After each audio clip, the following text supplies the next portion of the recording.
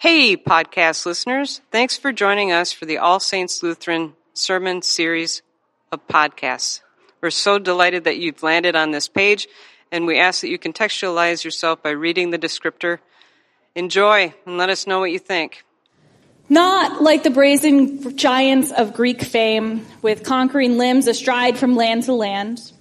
Here at our sea-washed, sunset gate shall stand a mighty woman with a torch, whose flame is imprisoned lightning, and her name, Mother of Exiles. From her beacon hand glows worldwide welcome. Her mild eyes command the air-bridged harbor that twin cities frame. Keep, ancient lands, your storied pomp, cries she with silent lips. Give me your tired, your poor, your huddled masses yearning to breathe free, the wretched refuge of your teeming shore. Send these, the homeless, tempest-tossed to me. I lift my lamp beside the golden door. One of my colleagues, Pastor Katie Hines Shaw, wrote a beautiful piece this week, and I want to credit her with the majority of the inspiration for this message. And she began with that poem. It's one you may know, especially from some of those last few lines, as being written by the poet Emily Lazarus, and it's inscribed on the base of the Statue of Liberty. It's an inscription of welcome over 135 years now. And it's speaking to the uniqueness of what the United States have often desired to be, a place of refuge and dreams.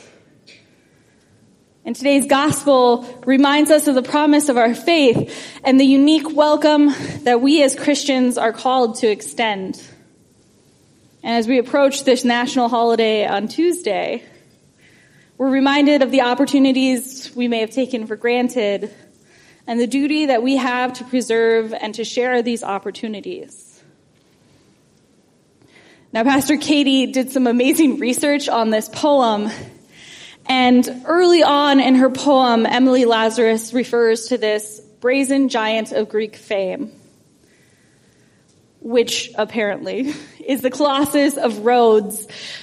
But there are a whole bunch of giant statues of people like Colossus. This idea of a giant brazen statue is not unique. And though built in different places and in different times, Pastor Katie talked about 3 different statues that have a lot in common with each other. The Colossus of Rhodes in Greeks, the statue of Nebuchadnezzar from the book of Daniel, and the Colossus of Nero, which stood in the center of ancient Rome. First, the statue which the poem refers to directly, the Colossus of Rhodes, was built 300 years before Christ.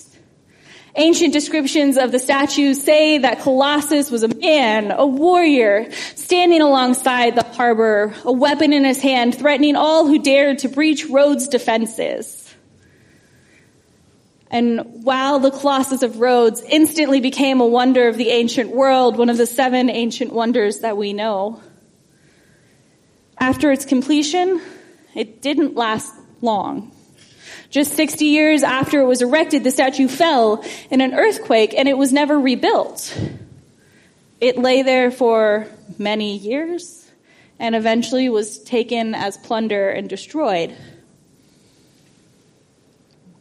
And on a day when we hear from the prophet of Jeremiah, we're reminded also of the golden statue of King Nebuchadnezzar, the king of the Babylonian Empire at the time, the one that Jeremiah is warning about, and Hananiah is saying won't be a problem.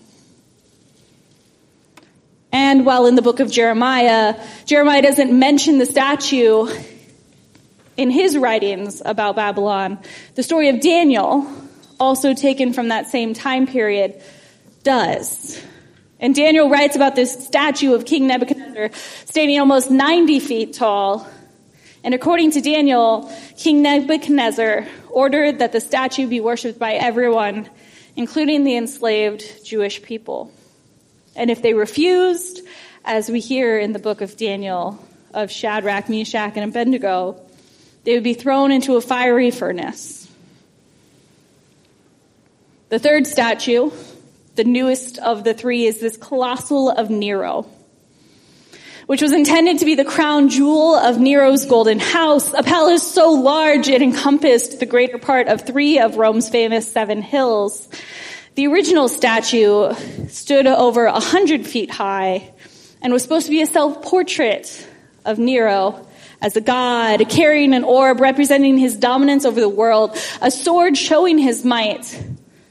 But Nero didn't live long enough to see it completed. While Nero's successors destroyed his golden house and many of the other artifacts of his reign, they kept the statue and modified it using whatever they could for their own needs. So the Emperor Vespasian added a halo and changed the face to look more like himself. The Emperor Hadrian added a beard to look more like himself.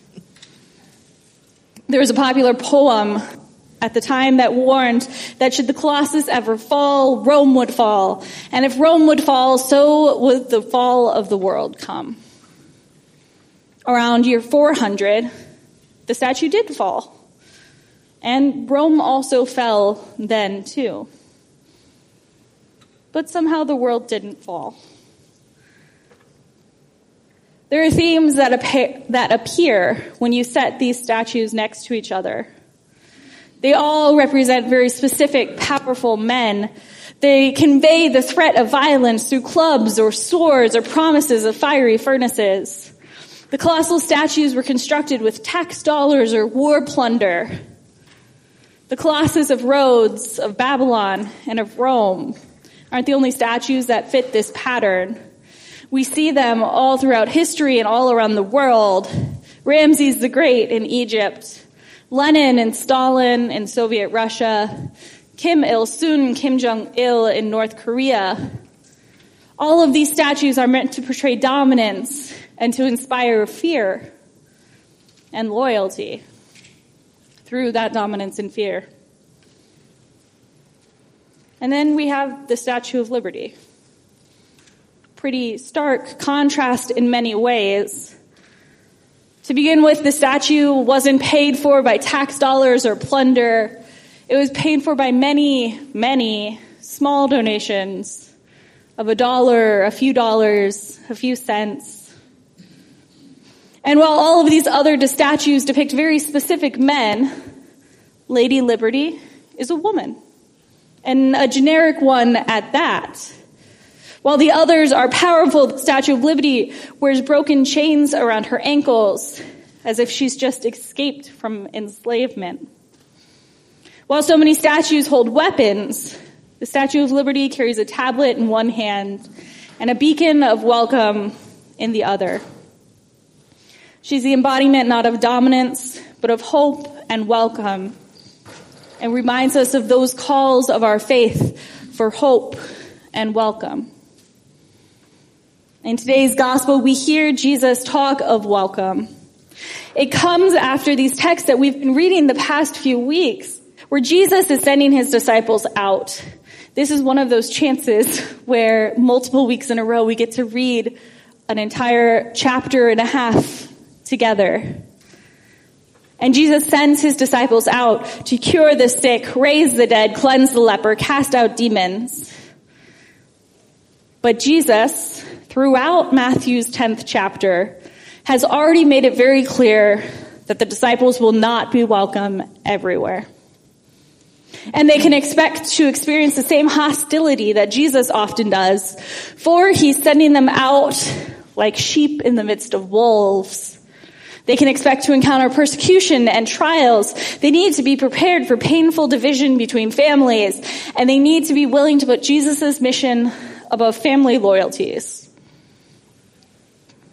But in the end of the 10th chapter, Jesus says, "Whoever welcomes you welcomes me.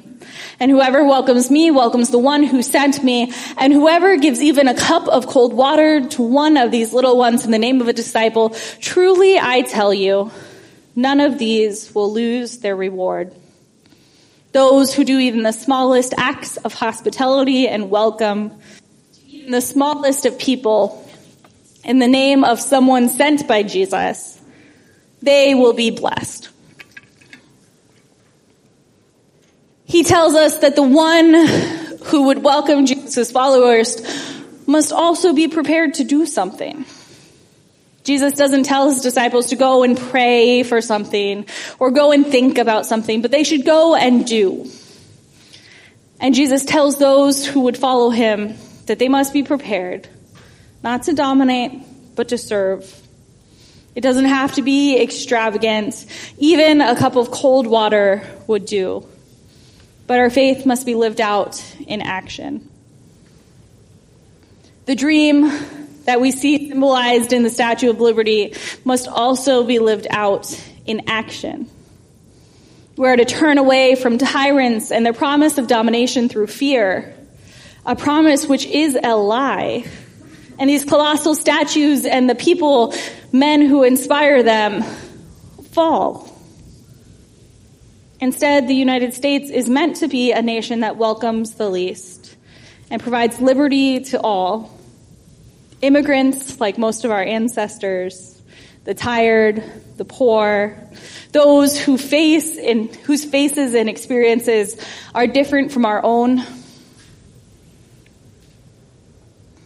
Those who want to join us in our common dream of freedom should be welcome here. And that's not all.